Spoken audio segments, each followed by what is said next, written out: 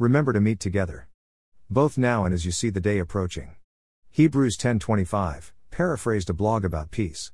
Keeping on the theme of love, let's turn our attention to a friendship that has touched each one of us deeply in one way or another. The friendship of two of the greatest writers of the 20th century, C.S. Lewis and J.R.R. Tolkien. Both authors gave us action-packed fantasy adventure novels which give us a thoughtful look at aspects of life that are difficult to understand. It was Tolkien that had a lasting influence on C.S. Lewis' life.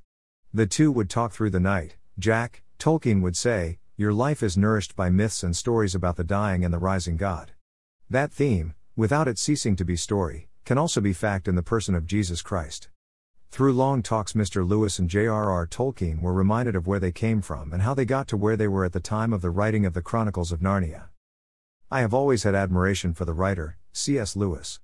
He is the author of The Lion, The Witch and the Wardrobe, Prince Caspian, and so many other titles. Mr. Lewis, who had once been an atheist, decided that for the remaining years of his life he would defend the fact that God is seeking a relationship with his creation. Stories of creatures and battles, of honor and loyalty have been read and shared in over 29 languages on this planet, Earth.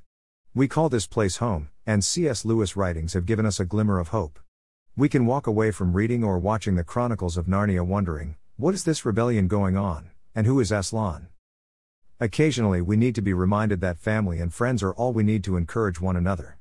Where would we be if our family or friends had not gotten together and helped us?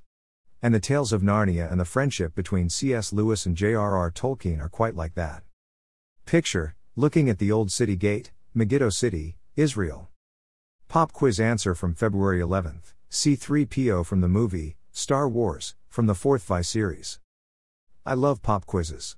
Here is the pop quiz for February 12th. What 1968 top music hit had fans entertained by its psychedelic colors? And our friends are all aboard. In the town where I was born lived a man who sailed to sea.